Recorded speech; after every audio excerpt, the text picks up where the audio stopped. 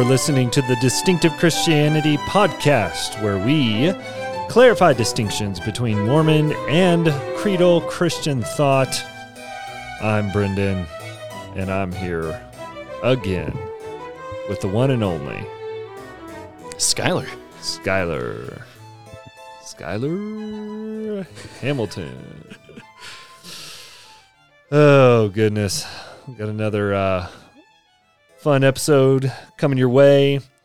We're going to be in mostly Matthew 11 today, which would be really fun and exciting. But, you know, of course, before we get there, all the fanfare, people writing in, just telling me, you know, we want to know more things about Skylar that make no, you know, relevant contribution to the podcast. Yeah. Except to be random. Yes. And personally appealing. We're really trying to draw in people's emotions here. Yes. Trying to get some, you know, street cred. Mm-hmm. How do we do that? Yeah, that's a good question. I don't know. Hey, I will say, and this is just random, but I thought street cred, and I was like, hey, we'll be out on the streets handing out a bunch of flyers.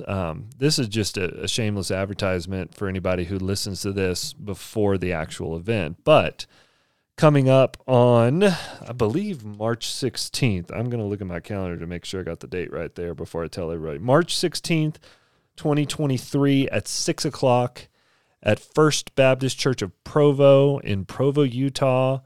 We are having a collegiate and young adult event. Does that mean you have to be in college or a young adult to come? No, it doesn't. But we're going to be handing out flyers on the university campuses that week, and it's going to be a fun event. And I will be hosting, as part of the event, a panel discussion with former Latter-day Saints who are now born-again Christians, and they'll be sharing a bit of their story. And yeah, I think you might be on that panel.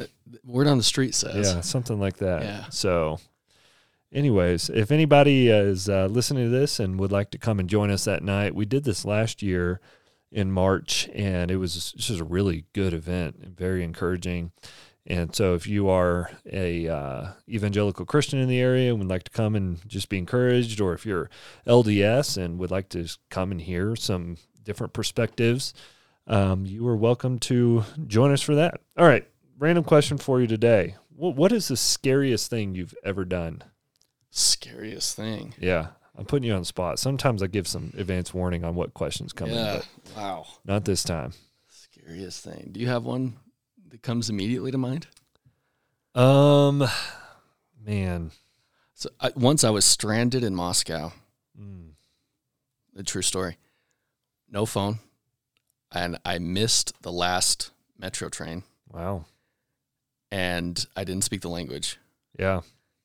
So I was literally lost in Moscow for a night. Wow. And in the parks, even where they do have streetlights, it was like wild dogs. Yeah. Or like the clan of drunk men yelling Russian at me. Yeah. Yeah. Wow. So there was that.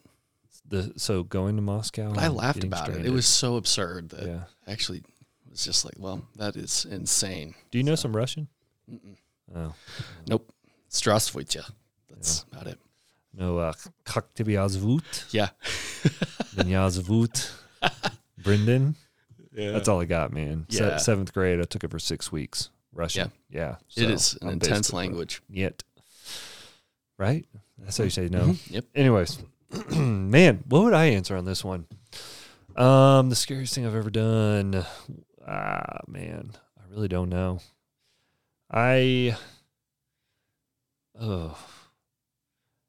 Probably the scariest thing I've ever done was randomly reaching out to my now father-in-law to ask permission to speak with his daughter in an intentional dating sense, because I didn't know the guy.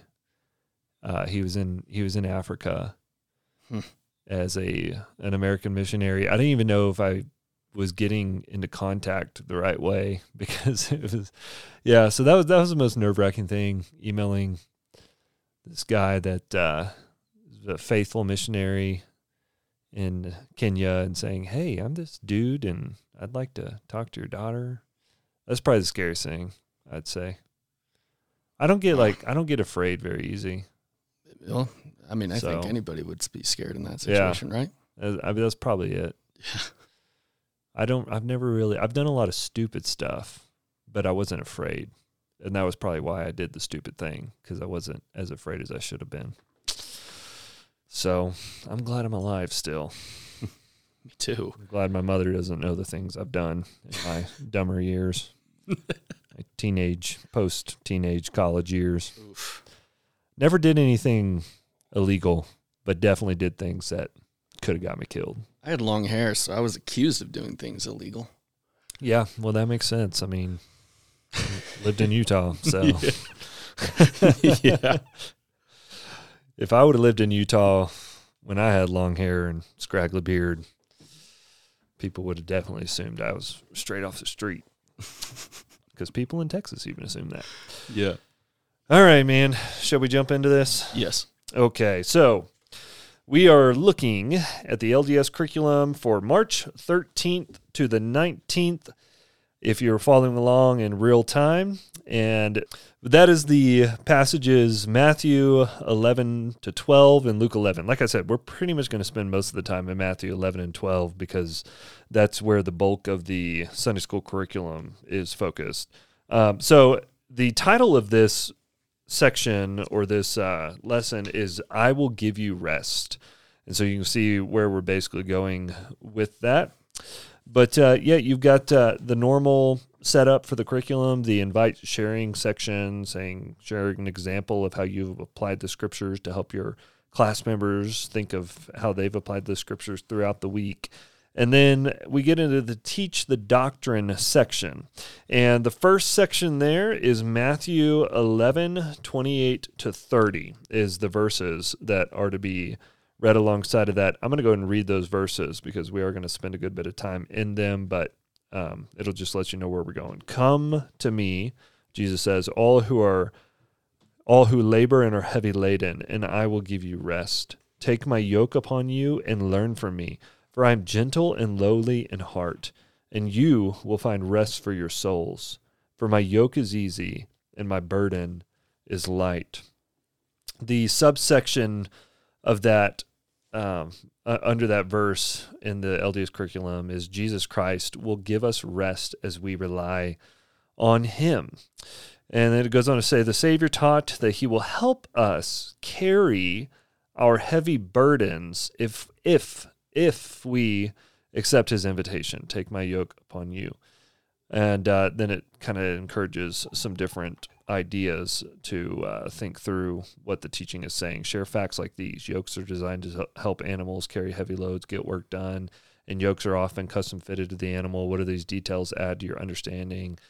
So on and so forth. And then it goes on in the next section to say, we all have burdens that can be made lighter through Jesus Christ's power. That's something that you pointed out, Skylar, it's just been a regular pattern. It's never Jesus Christ, right? It's always Jesus Christ's power. Yeah. Which is interesting in light of all the things we've talked about, even with the magic worldview. Mm-hmm. To encourage discussion about this, you can invite class members to read and discuss Matthew 11, 28 to 30 with someone else in the class. They can include questions like these in their discussion. What are some examples of burdens a person might carry? What do we need to come to Christ? To come unto Christ? What do we need to do? I almost missed some important words there. Edited it out. Yeah. What do we need to do to come into Christ? What does it mean to take the Savior's yoke upon ourselves? How have you felt the Savior lighten your burdens as you have turned to him? Class members may find additional insights in Elder David A. Bednar's message, Bear Up Their Burdens with Ease. We're going to spend a good bit of time in Bednar's message because we hope to show you how different our interpretation of this passage is in light of the way that he teaches it in that lesson. All right, then we go on to Matthew 12, 1 to 13, which Matthew 12, 1 to 13 is the this particular passage on Jesus being the Lord of the Sabbath and teaching on that, which is something that you see regularly throughout the synoptics come up. But it basically says the Sabbath is a day to do good. And it says, in their zeal to keep the Sabbath day holy, the Pharisees had implemented strict rules and man-made traditions, which eventually clouded their understanding of the true purpose of the Sabbath. And it goes on to say, what do these accounts teach about the purpose of the Sabbath? What do we need to know about the Sabbath? How has our Savior changed? How has the relationship with the Savior changed as we've tried to keep the Sabbath day or his day holy? And then it says, while the Pharisees emphasized numerous detailed rules regarding the Sabbath, the Savior taught a simple principle. It is lawful to do well on the Sabbath. What are the principles? Again, that's another thing we've seen again and again, right? Mm-hmm. Principles. It's like, what are the principles? Which, as we've highlighted it over and over, shows that there's an immediate jump to application in all of their interpretation of the Scriptures. And depersonalization. Yeah. Yep. You know, very true. It almost makes Jesus more a Socrates than a Jesus. Yeah. In my view. Yeah. They ask, why are principles more effective than lists of rules as we strive to develop spiritual self-reliance? That's an interesting question. They're making a distinction between principles and a list of rules. And then the goal is? To develop spiritual self-reliance. Let's keep that in mind when we get to Bednar and he starts talking about atonement. Yeah, pretty self-reliance, wow. Yep. Claiming this Jesus? Yeah. Of course, they're not. I guess that's the one upside to this, right? But yep. Then we got the additional resources section, which they usually give some different quotes, typically from Russell Nelson or members of the Quorum of the 12.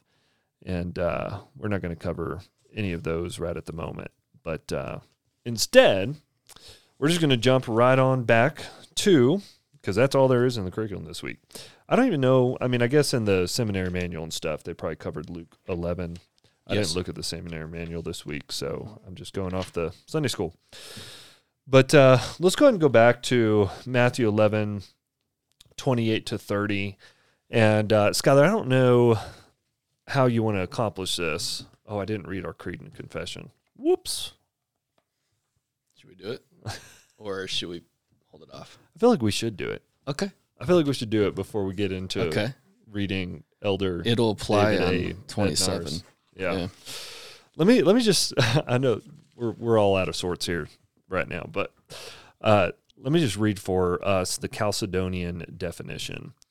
Following the saintly fathers, we all with one voice teach the confession of one and the same Son, our Lord Jesus Christ, the same perfect in divinity and perfect in humanity, the same truly God and truly man, of a rational soul and a body, consubstantial with the Father as regards his divinity, and the same consubstantial with us as regards his humanity, like us in all respects except for sin, begotten before the ages from the Father as regards his divinity, and in the last days the same for us and for our salvation from Mary, the Virgin God-bearer, as regards his humanity.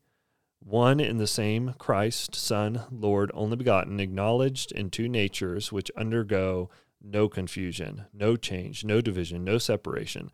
At no point was the difference between the natures taken away through the union, but rather the property of both natures is preserved and comes together into a single person and a single subsistent being.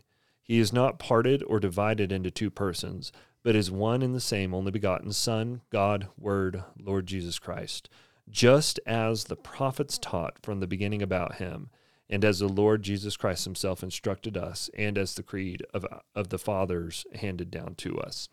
It's so good. So many of these, early confessions and creeds and everything else are so clearly trying to make sure that the church rightly understands the nature of Christ. Mm-hmm. It's all... not all, but it's largely Christological. Absolutely. We've got to get Jesus right. Mm-hmm. And that's one of the things that we consistently are battling when we're dealing with Mormon thought. Absolutely. And to comment on that, which, I think Chalcedon is second to Nicaea. By that I mean the Nicene Creed, which I know technically was formalized at the Council of Constantinople in 381, but it's honoring the creator-creation distinction that we've emphasized so much, even within the person of Jesus. Mm-hmm. So the four fences of Chalcedon are that deity and humanity subsist in Jesus without confusing the natures, meaning it's one person, Jesus, but he has a human nature and a divine nature. It's not that the divine nature gets absorbed into the human nature or that the human nature is somehow divinized, but that even in the person of Jesus, though the unity of the person, the integrity of the person is affirmed, the two natures do not change one another. So the four fences, it's called, of the Chalcedon is don't confuse the natures, transmute the natures, divide the natures, or separate the natures. And you'll notice if you compromise even one of those, you end up with a different Jesus. Yeah. And of course, within the Mormon worldview, there's no distinction to be had at all. Yeah. Which we'll see on the interpreter's comment on verse 27 here in a minute. Yeah, that's good. Okay, let's go to the Bednar talk. And this is a talk from the 2014 General Conference. One of them, I don't see if it's the fall or the spring, but either way, 2014 General Conference. And really, we're reading this because he is basing the talk largely on Matthew 11. And so his title is Bear Up Their Burdens with Ease. And then the kind of top subheading, if you will, says the unique burdens in each of our lives help us to rely upon the merits, mercy, and grace of the Holy Messiah. Now we're going to think through and see, is he even remotely close to interpreting this verse correctly when it comes to what Matthew is trying to convey or what Jesus is trying to convey even in talking to his disciples in Matthew 11. And I think we will get a pretty clear picture of an LDS understanding of this sort of a verse from reading his probably a little too lengthy, but still appropriate to take the time to read it all, opening illustration. So let me read this. Bednar writes, I have a dear friend who, in the early years of his marriage, was convinced he and his family needed a four-wheel drive pickup truck. His wife was sure that he did not need, but merely wanted, the new vehicle. A playful conversation between this husband and wife initiated their consideration of the advantages and disadvantages of such a purchase. Sweetheart, we need a four-wheel drive truck, she asked. Why do you think we need a new truck? He answered her question with what he believed was the perfect response. What if we needed milk for our children in a terrible storm, and the only way I could get to the grocery store was in a pickup? His wife replied with a smile, if we buy a new truck, we will not have money for milk. So why worry about getting to the store in an emergency? Over time, they continued to counsel together and ultimately decided to acquire the truck. Shortly after taking possession of the new vehicle, my friend wanted to demonstrate the utility of the truck and validate his reasons for wanting to purchase it. So he decided he would cut and haul a supply of firewood for their home. It was in the autumn of the year, and the snow had already fallen in the mountains where he intended to find wood. As he drove up the mountainside, the snow gradually became deeper and deeper.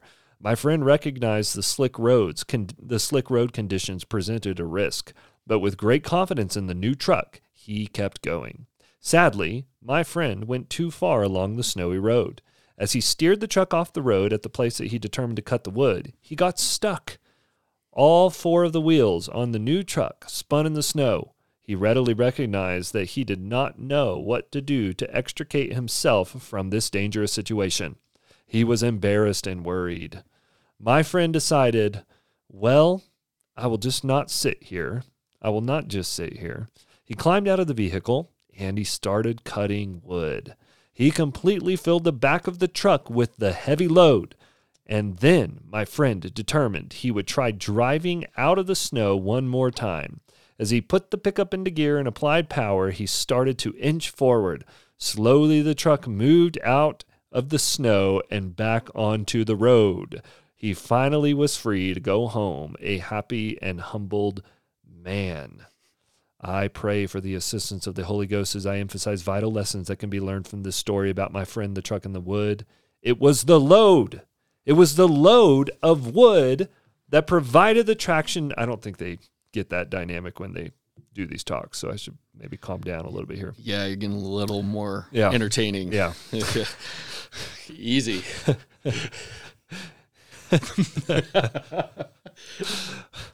Getting into my FBC preacher mode Yeah, here. I was like, nope, a little too evangelical. Oh. It was the load of wood that provided the traction necessary for him to get out of the snow, to get back on the road, and to move forward. It was the load that enabled him to return to his family and to his home.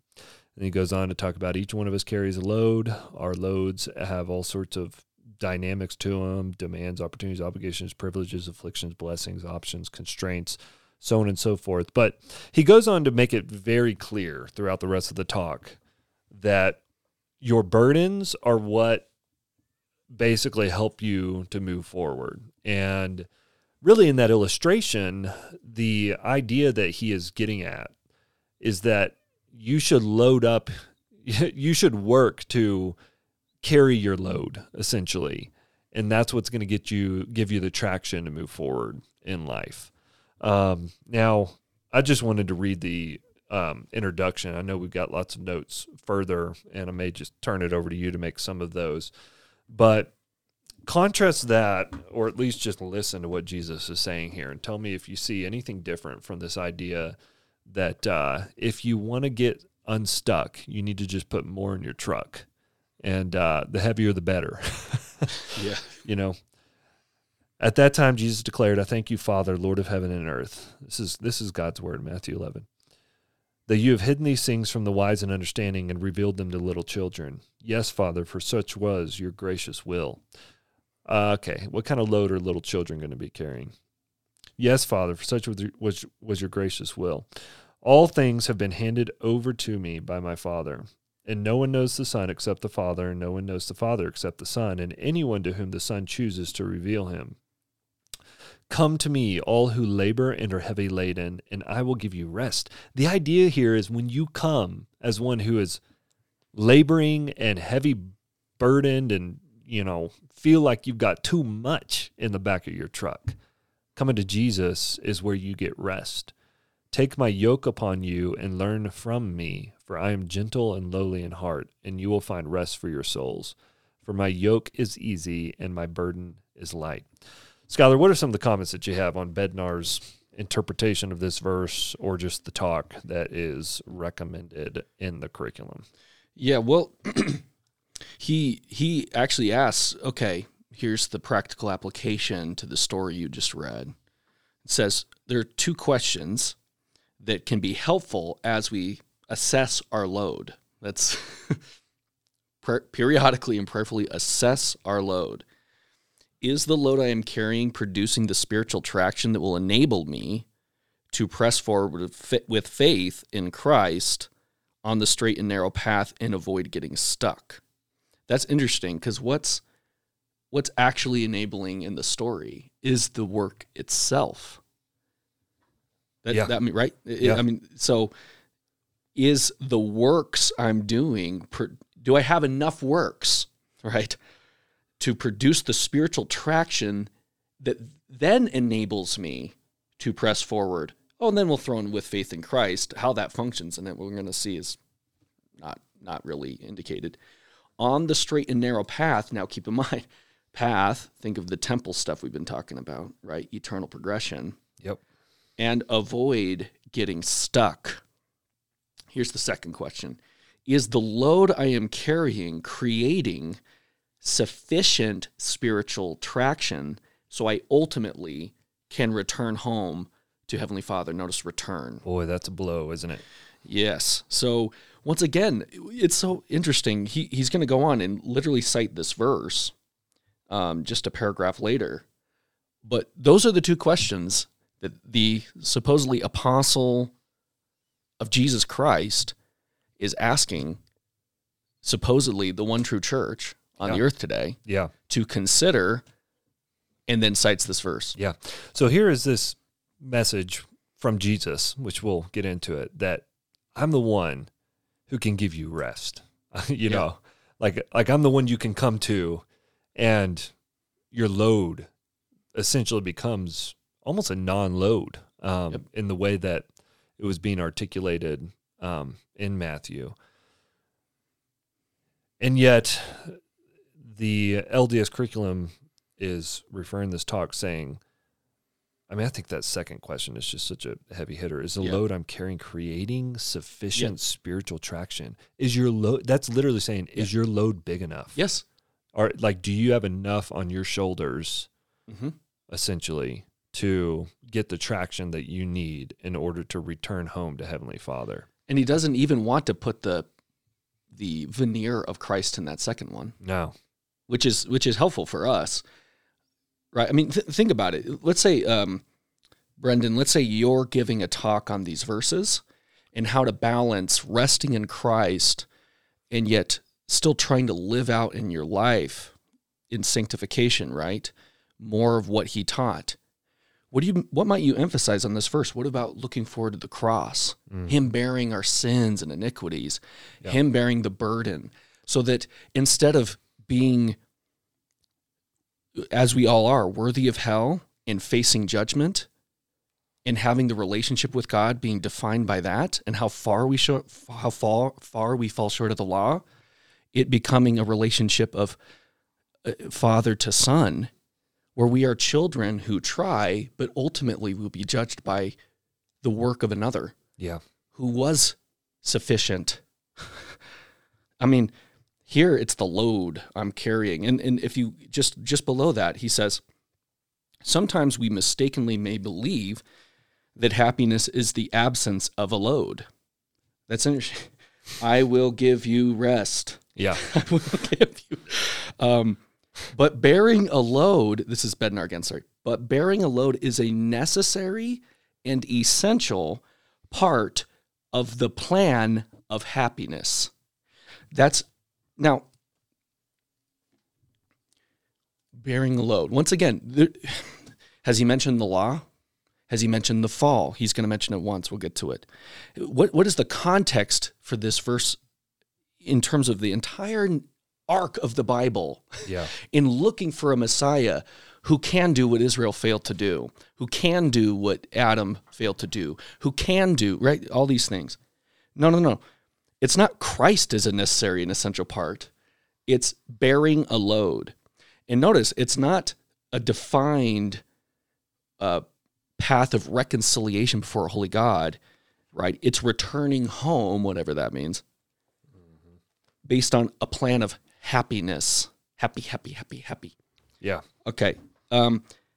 Because our individual load needs to generate spiritual traction, we should be careful to not haul around in our lives so many nice but unnecessary things that we are distracted and diverted from the things that truly matter most. So that's it. It's not whether you're working, right? A righteousness that's had by works, Paul says. What is it in Romans 10?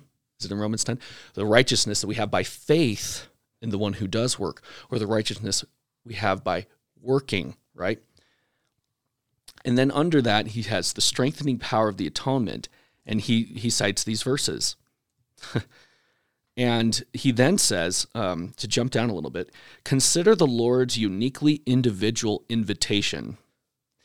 And though it involves individuals, I don't think it's a uniquely individual invitation. We pray, our Father. There's a we. Yeah. What he said, the Nicene Creed, we believe, right? Once again, that individualism peering through. That's right. The individualization to take my yoke upon you. Okay. Let's see. Come to me, all who labor and are heavy laden. And then in contrast, I will give you rest. He cites that verse and says, the invitation is to come take his yoke and put it upon us. That's right. Now, he does say, take my yoke upon you. We're going to get into that contrast that is happening. But there's no wrestling in the irony here. Yeah. Right? How can a yoke be restful? Yeah, there's no invite to come into his rest, right? Right. There's an invite to take on his yoke. Yeah. Which is, really exactly the opposite of what Jesus is getting at in the greater context of Matthew. And we see that so clearly in chapter 12, and how right after this command, come to me, all you who need rest, there is the example of the Sabbath, where the disciples are working on the Sabbath, and there's accusations thrown at Jesus because of that, and Jesus is saying, I'm Lord of the Sabbath. I am the place of rest. My disciples rest in me, right? And that's not to neglect the keeping of the Sabbath, even there and at that time, but it was to say there's a greater fulfillment of the Sabbath, and that Sabbath is that you are going to rest in me. What does that mean to rest in Christ? I mean, what could he be talking about in terms of rest? Well, I tell you exactly what he's definitely not saying, and that's take more work on you, take more load on you. Yep. And what is the LDS Church referring to when they say you need to take the yoke? And specifically they say this, because right after that line, Bednar says, consider the Lord's uniquely individual invitation to take my yoke upon you. And then they say, making and keeping sacred covenants yokes us to and with the Lord Jesus Christ. So what does it mean to take the yoke? What does it mean to be yoked to Christ? It's to make and to keep sacred covenants. Is that rest or is that work? Work. Yeah. And not just work for salvation, work for exaltations. Yeah. And some of these covenants, of course, being done in temples made with hands. That should be said. Yeah.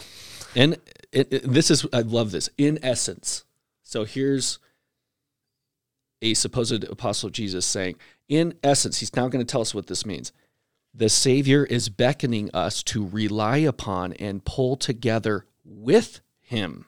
Yep. Even though our best efforts are not equal to and cannot be compared with his. And I would just add, yet. As we trust in and pull our load with him during the journey of mortality, truly his yoke is easy and his burden is light. And how does that even help the whole story was based on getting to work. Like, stop thinking about it. You're stuck. Just get to work. Get to work. Yeah. Get to work. Yep. And then he just says, well, the yoke is easy, burden is light. It's like, it almost feels like he's like, oh, well, I guess I have to fit that phrase in somehow. Because he's going to then move on for it. It's not difficult to see contradictions going on here. No. And I feel like that's a constant battle. It's a tug of war in the LDS Church of Jesus gives you rest, you better work hard. Jesus gives you rest, you better work hard. And we see that coming up over and over again. It's so confusing. And as somebody who's just trying to be perhaps a faithful member in the Church of Jesus Christ of Latter-day Saints, I could see how there would be a constant tearing of, am I resting in Christ or not? I mean, probably most of what they're hearing is you need to work, keep the covenants, do your side, do your part, all this sort of stuff. But then it's like they'll give you just a little bit of a taste of the true rest that can come in Christ, just to make it seem evangelical enough to keep you going. I mean, it's almost like Lazarus, being down. If I'm thinking clearly on this one, but it's like him getting a drip of water while he's burning in hell. But what good is a drip of water going to do when you're sitting in a fire? You know what I'm saying? That's almost what it's like they're doing. I'll give you some little drips of water, but I'm going to keep you in the heat of feeling the weight of responsibility for your obedience to the law in order to get to exaltation. I think it's kind of like weightlifting, where, a weight that you start at eventually becomes easy. So it's like, it's rest eventually once you get used to the workload. Yeah. I mean, so to jump forward a bit, just on this covenant theme, covenants received and honored with integrity and ordinances performed by proper priesthood authority are necessary to receive all of the blessings made available through the atonement of Jesus Christ.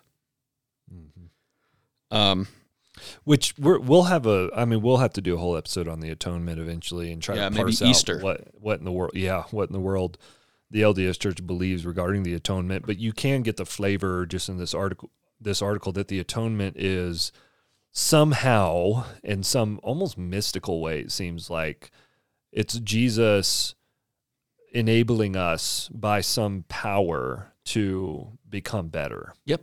To be able to Basically. do what is required. Right.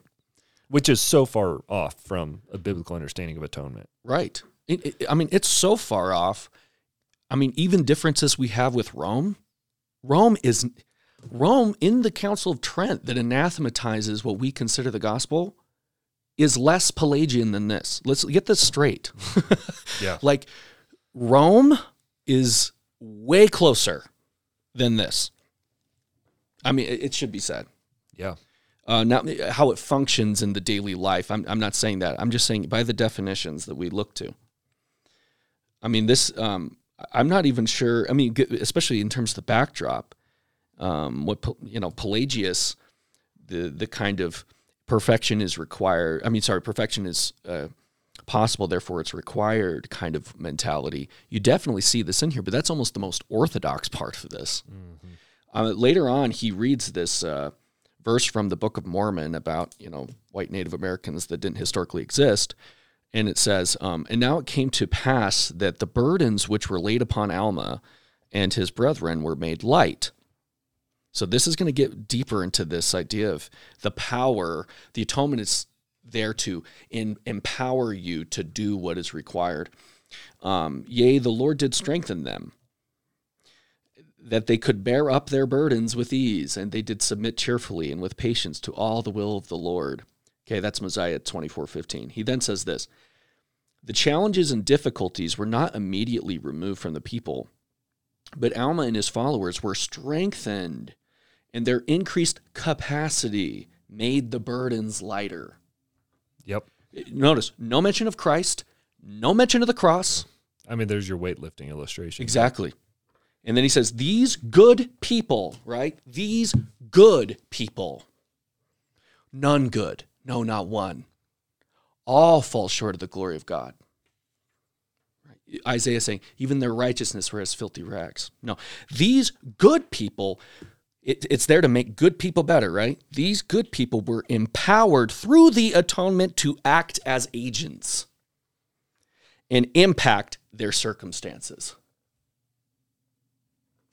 Talk about self-reliance. I want to point this out just once again to tie it to the manual, which of course cites this talk, which is why we're here.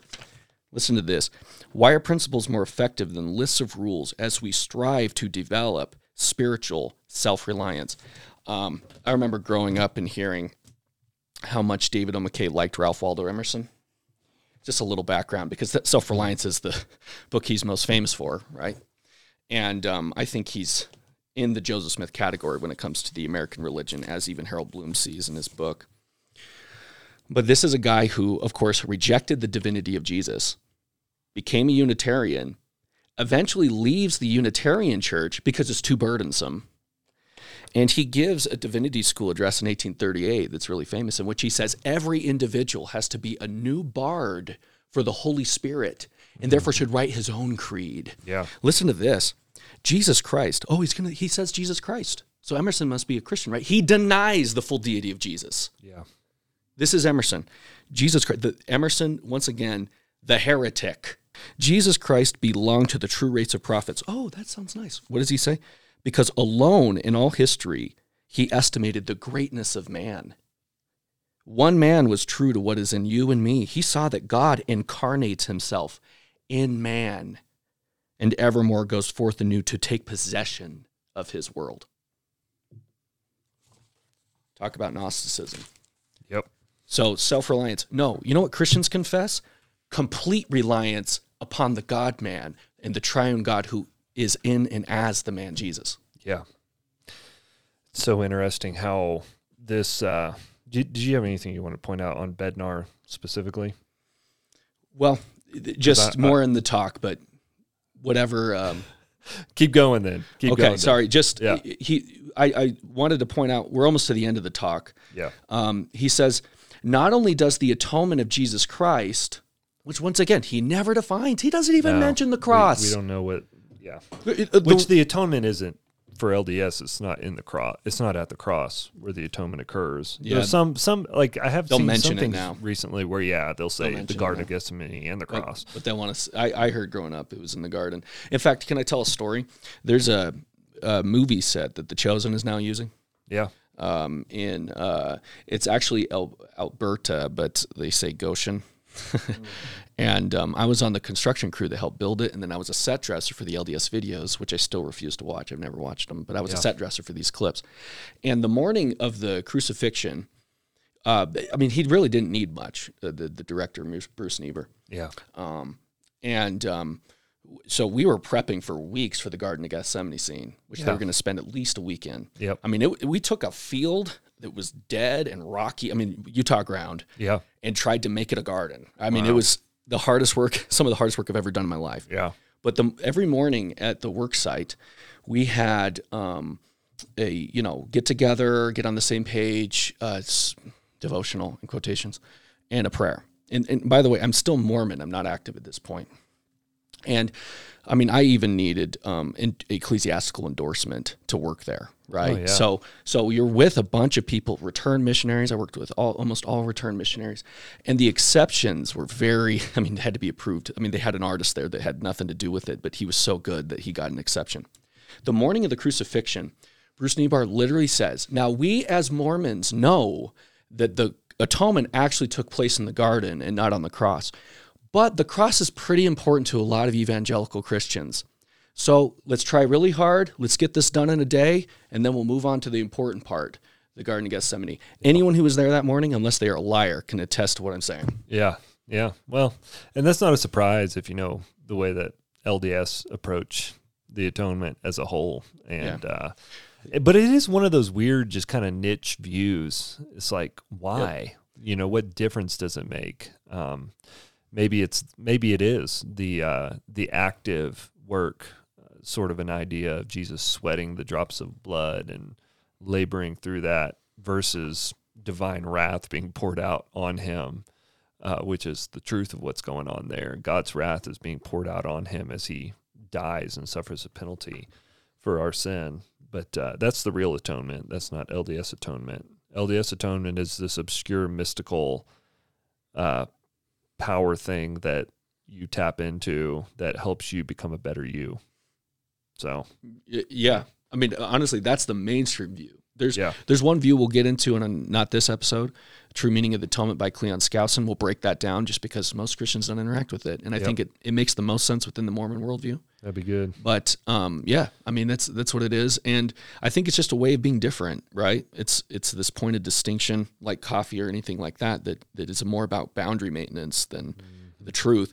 And it's ironic. They will throw Bart Ehrman at us so often. Oh, yeah. Yeah, Bart Ehrman doesn't even think the sweat drops of blood thing was original. Yeah. I just want to point that out. Of course, I would disagree with Bart there, but if you're going to throw Mormon scholars, you're going to throw Bart Ehrman at us? Yeah. He doesn't even think that was original to Luke. So... So he says, not only does the atonement of Jesus Christ overcome the effects of the fall of Adam. Once again, the fall of Adam, another LDS apostle, what did he say? We read this already, but Adam fell that men might be, quoting the Book of Mormon. Then he says, Adam and Eve, in view of the great sacrifice made to the great plan, a reality, are the great hero and heroine of human history. That's John A. Woodsoe, period. No mention of Jesus, no mention of Christ. So what fall? Fall upward. Mm-hmm. He then says, make possible the remission of our individual sins and transgressions. Okay. But his atonement also enables us to do good and become better in ways that stretch far beyond our mortal capacities. There you go. There's what you just said. Yeah. And once again, it turns Jesus into an impersonal means, into a vending machine, if I may be so crass. Mm-hmm. No. He is the end and the means. I have a book up on my shelf that I am looking at right now, and it's called The Third Jesus by Deepak Chopra.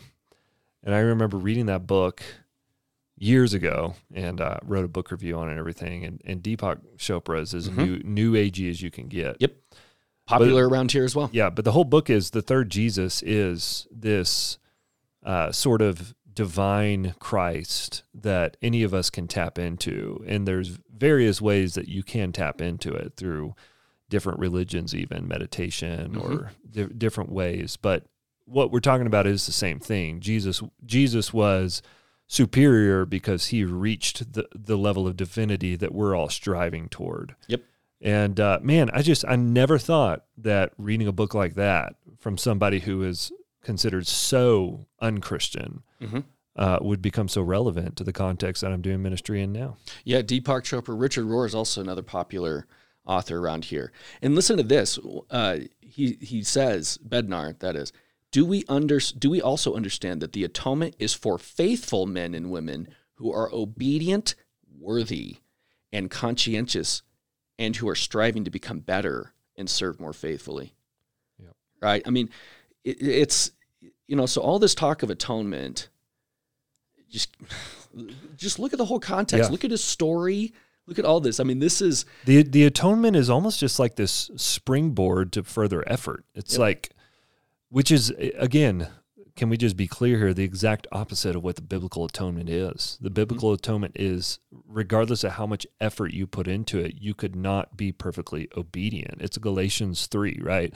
All who do not abide by all things written in the book of the law are under a curse. So if you're not perfectly obedient to God's law and God's standard, which you got to have a holy, perfect, righteous God in order to have that standard in the first place, which is, again, that's right where the LDS Church goes wrong, is they don't even have the right God to begin with. They don't have a perfect, holy, righteous God who is unlike his creation, who created us and therefore ought to justly judge and condemn his creation for their rebellion against him. They don't have anything like that, but the biblical God is just that. And that's why Paul says in Galatians 3, all who do not abide by all things written in the book of the law are under a curse. And the atonement is that Christ came to become the curse for us. He came to take, and again, all this LDS language about blessings, getting the blessings, right? You've got something over there even on that bit. But this ties into this idea because Paul is talking about how do you get out from being cursed? Because you're either cursed by God or you're blessed by God. And the only way to be blessed by God is to be perfectly obedient to his covenant standards. And we do see this idea coming up again and again in the curriculum of these covenants that need to be made, these covenants, over and over again. You see this coming up. And in one sense, that's right if we didn't understand what's in the background of all of it with the magic worldview stuff that we've talked about. But in one sense, that's right, that you have to be obedient to the covenants. But here's where the LDS people always go wrong. You have to be perfectly obedient because God is a perfectly holy God. And so if you're not perfectly obedient to the standards of the covenant before God, then the only hope of you being saved is to have faith that he is going to show you steadfast love, even though you have failed in your part of the covenant.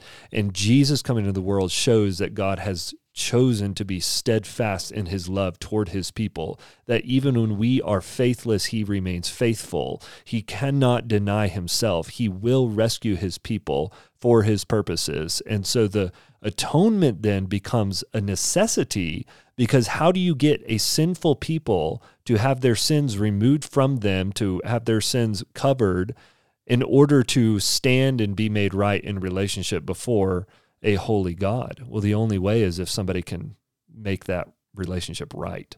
Yep. The only way is if somebody who has not only the power, but also the credibility, the perfection to go before God and suffer as a substitute in the place of his people, taking on the wrath of God in our place, becoming a curse for us, as Paul puts it. He took all the covenant curses, right? Deuteronomy, 19, 17. I can't remember exactly, but it's one of those. And you've got the list of the curses of the covenant for everybody who doesn't perfectly obey the covenant, and you've got the blessings listed. We're all deserving of the curses, and ultimately the wages of sin is death. So we're all worthy of eternal death because of our sins against the holy God. But Christ comes and he takes the curse upon himself, becomes a curse for us, so that in him we can become the righteousness of God, so that in him we can be by faith, by the way, and faith alone. Paul makes that very clear. We can be really united to him and therefore considered a blessed child of God rather than one who is cursed. And that all happens only through Jesus' life, death, and resurrection. Right. I mean, compare this where the cross isn't even mentioned. And instead, I mean, at the end of the talk, I won't read any more from it, but, he then says, we need to ponder the atonement. And then he says, goes back to the story, right? That to his friend, with the truck, and that the heavy load was necessary to produce traction. Compare that with Paul, who says, I preach nothing but Christ crucified. Right?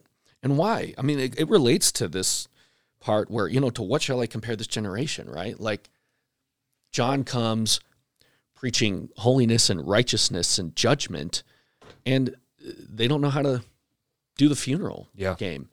Jesus comes, and they say, the Son of Man, Jesus says, the Son of Man came eating and drinking. By the way, drinking alcohol, that's a cultural point.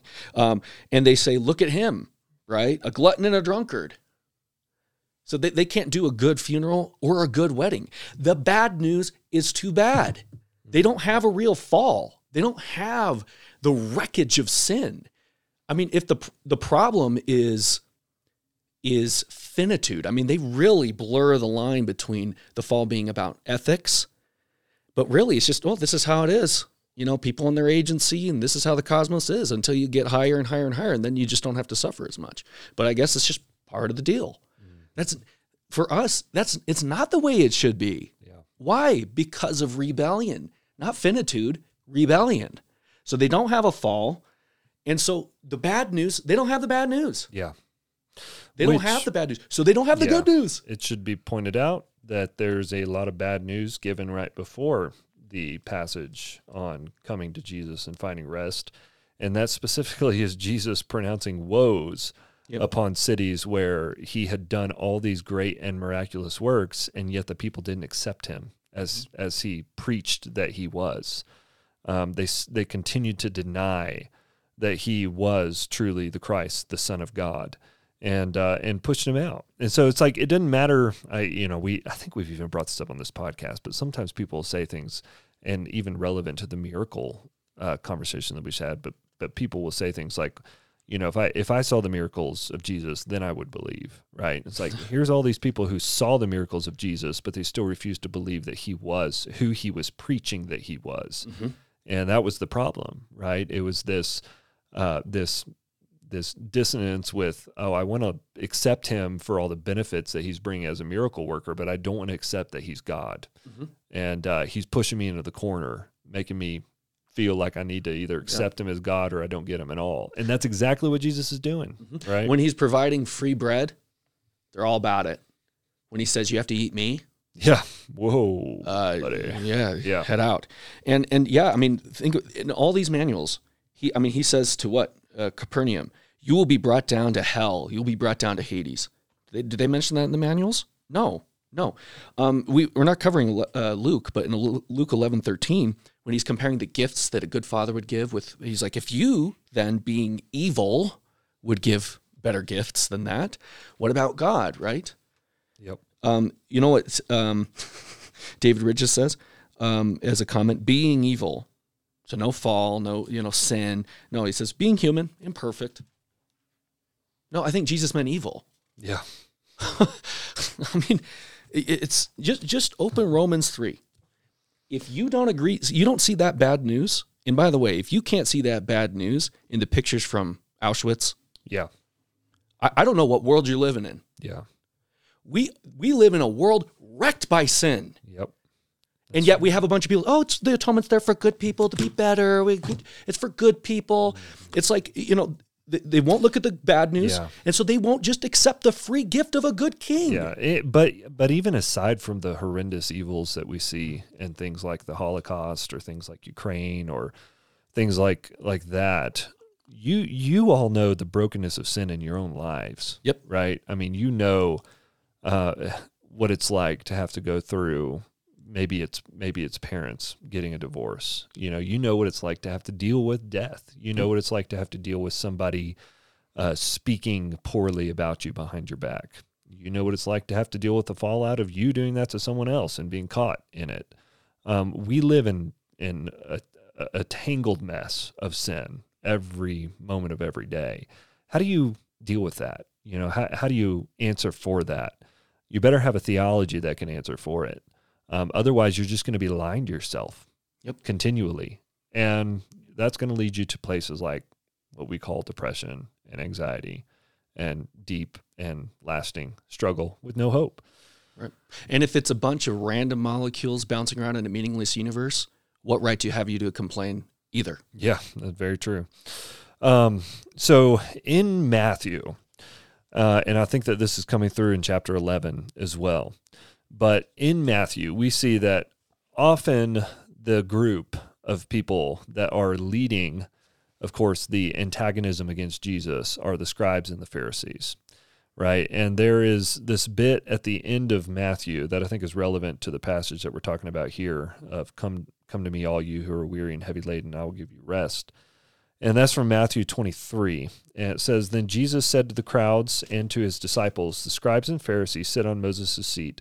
So practice and observe whatever they tell you, but not what they do, for they preach but do not practice. They tie up heavy burdens, hard to bear, and lay them on people's shoulders, but they themselves are not willing to move them with their finger. They do all their deeds to be seen by others, for they make their phylacteries broad and their fingers long, and they love the place of honor at feasts and the best seats in the synagogues and greetings in the marketplaces and being called rabbi by others. And we go on and on there, but specifically, I guess what I wanted to point to in that passage is they tie up heavy burdens, hard to bear.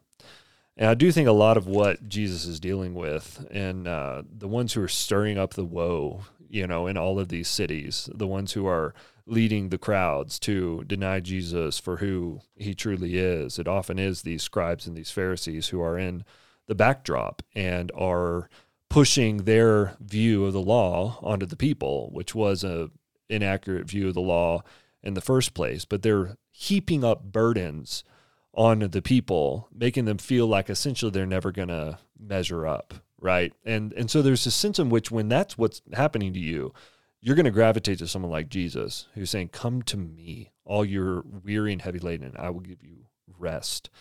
And I think that we don't have to stretch very far to show that that's what the LDS Church does to their members, heaping up burdens, burden upon burden. Do this, more firewood in the truck, make it happen. And that can leave somebody in no other place than either pride in thinking that they're doing better than everyone else, or desperation because they know they're not. Or, I guess the third one would be apathy. If I feel like I'm not good enough and I don't want to be depressed, I'm just going to ignore it, and act like I don't have to worry about it at all. But what good hope there is that Jesus is saying, come to me, right? If that's you, come to me. Come to me.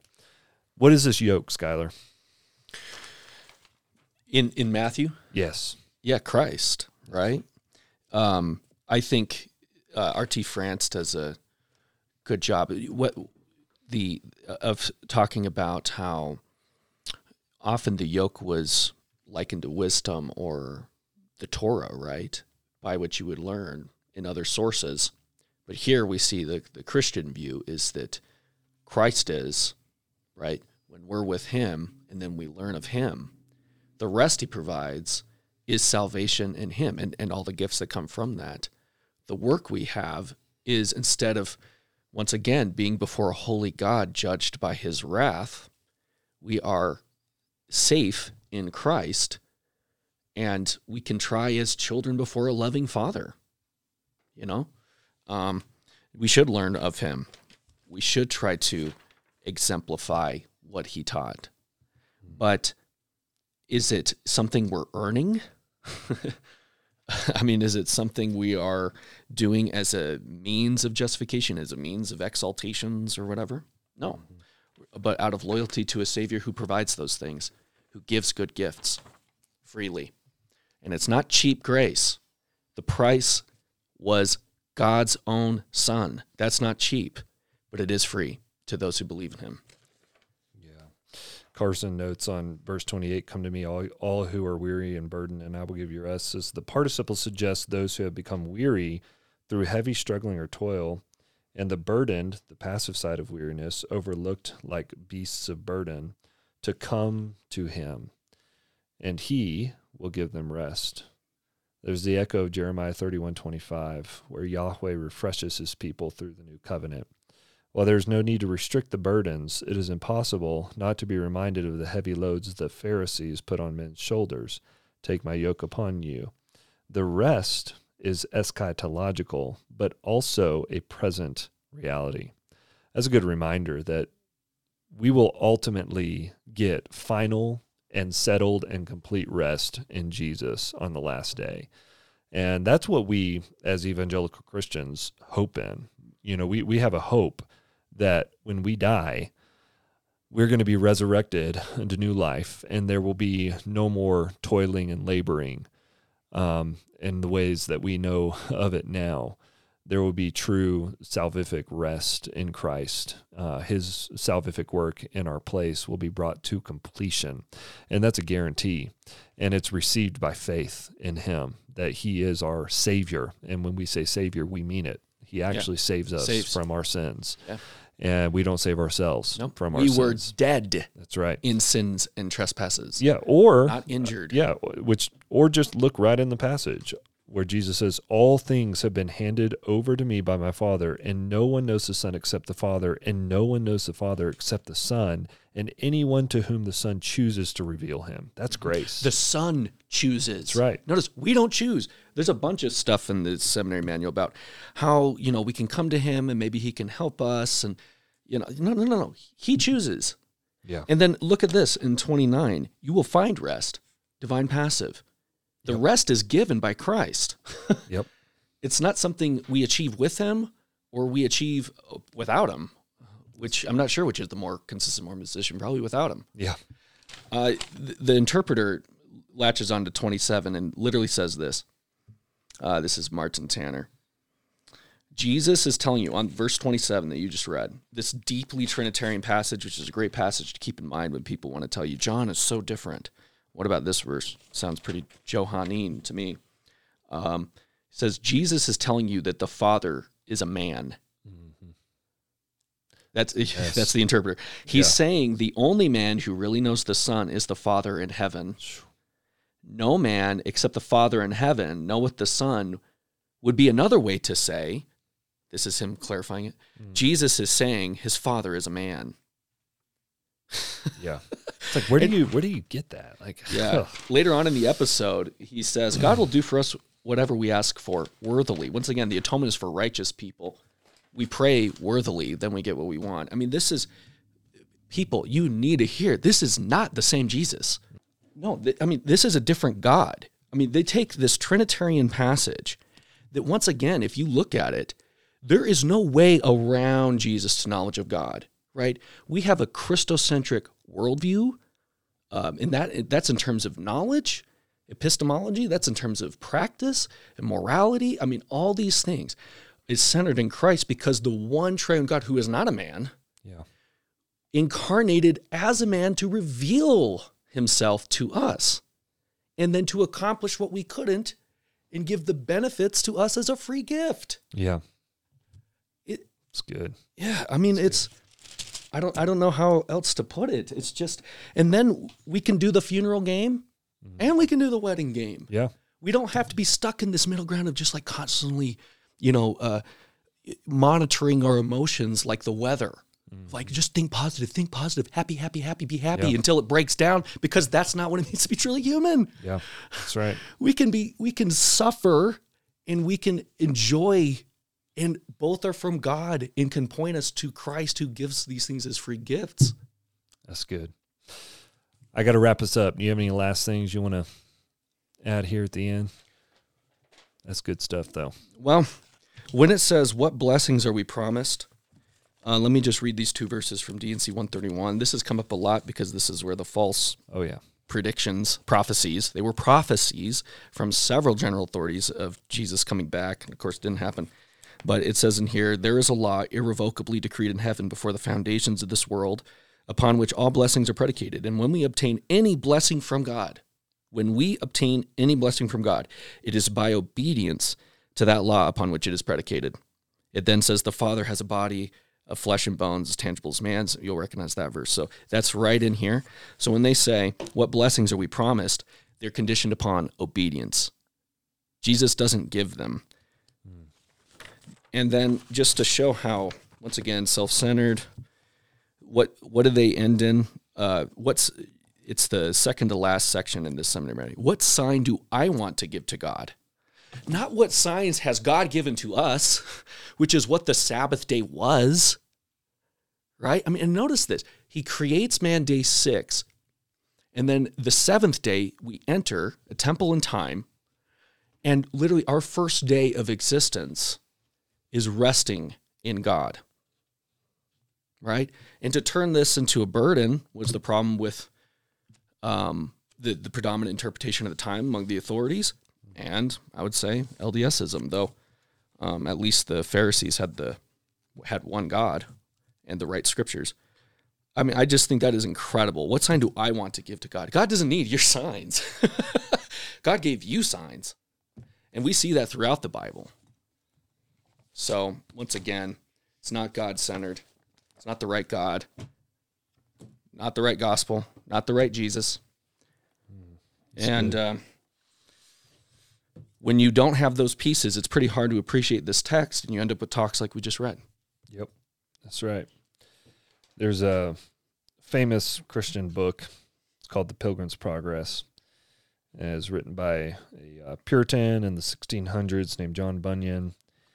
And the book is an allegory, and so it's a, story really about the Christian life. And the main character is a man named Christian, and he meets all sorts of people along the way of this journey to the celestial city. But at the beginning of the book, Christian happens upon a book, and he begins to read the book. And as he reads the book, he gets this terrible burden on his back. And, of course, the burden represents the weight of his sin, the recognition that he is a sinful person. And along the journey, Christian comes up to a hill, and at the top of the hill, he sees a shining light. And he begins to make his way up the hill, which isn't necessarily an easy journey, but he gets up to the top of the hill. And at last, he sees a shining light, and it is the shape of a cross. And Christian is reflecting on that later with a guy named Piety, and Piety asks him, "And what saw you else in the way?" The way, of course, is the path that he's on to the celestial city. And Christian says, "Saw? Why, I went but a little further, and I saw one, as I thought in my mind, hang bleeding upon a tree, and the very sight of him made my burden fall off my back, for I groaned under a weary burden. But then it fell down from off me. 'Twas a strange thing to me, for I never saw such a thing before, yea, and while I stood looking up, for then I could not forbear looking, 3 shining ones came to me. One of them testified that my sins were forgiven me. Another stripped me of my rags and gave me this broidered coat which you can see. And the third set the mark which you see in my forehead and gave me this sealed roll. And with that he plucked it out of his bosom." In the story, when he comes up to the hill, the burden, as soon as he sees the cross and the figure hanging there on the cross, of course, representative of Jesus, the burden falls off of his back, rolls down the hill, and lands in the sepulcher, the grave. And that's what the atonement does, friends. The atonement is where your burden of sin, your burden of needing to be perfect, rolls away. And when you see Jesus hanging there, you can't at that moment when faith is granted, you see him hanging there, and you see him hanging there for you. You can't go on living your life the same. So we're not making a claim that's like, oh yeah, this is one of the false things that often gets said about evangelical Christians out here. Oh, if it's just faith, I don't have to do anything. No. When you realize how much he loved you, that he gave himself for you, it changes you. And that change happens, by the way, by way of the Holy Spirit, because it's only by the indwelling of the Holy Spirit that you can see who Jesus is to begin with. And when you are filled with the Holy Spirit of God, you are filled with the love of God, you're filled with a true love for him and a love for his neighbor, then you take up his yoke happily. But it's a light yoke because it's a yoke that is in him. It's not a yoke where you're trying to earn your salvation.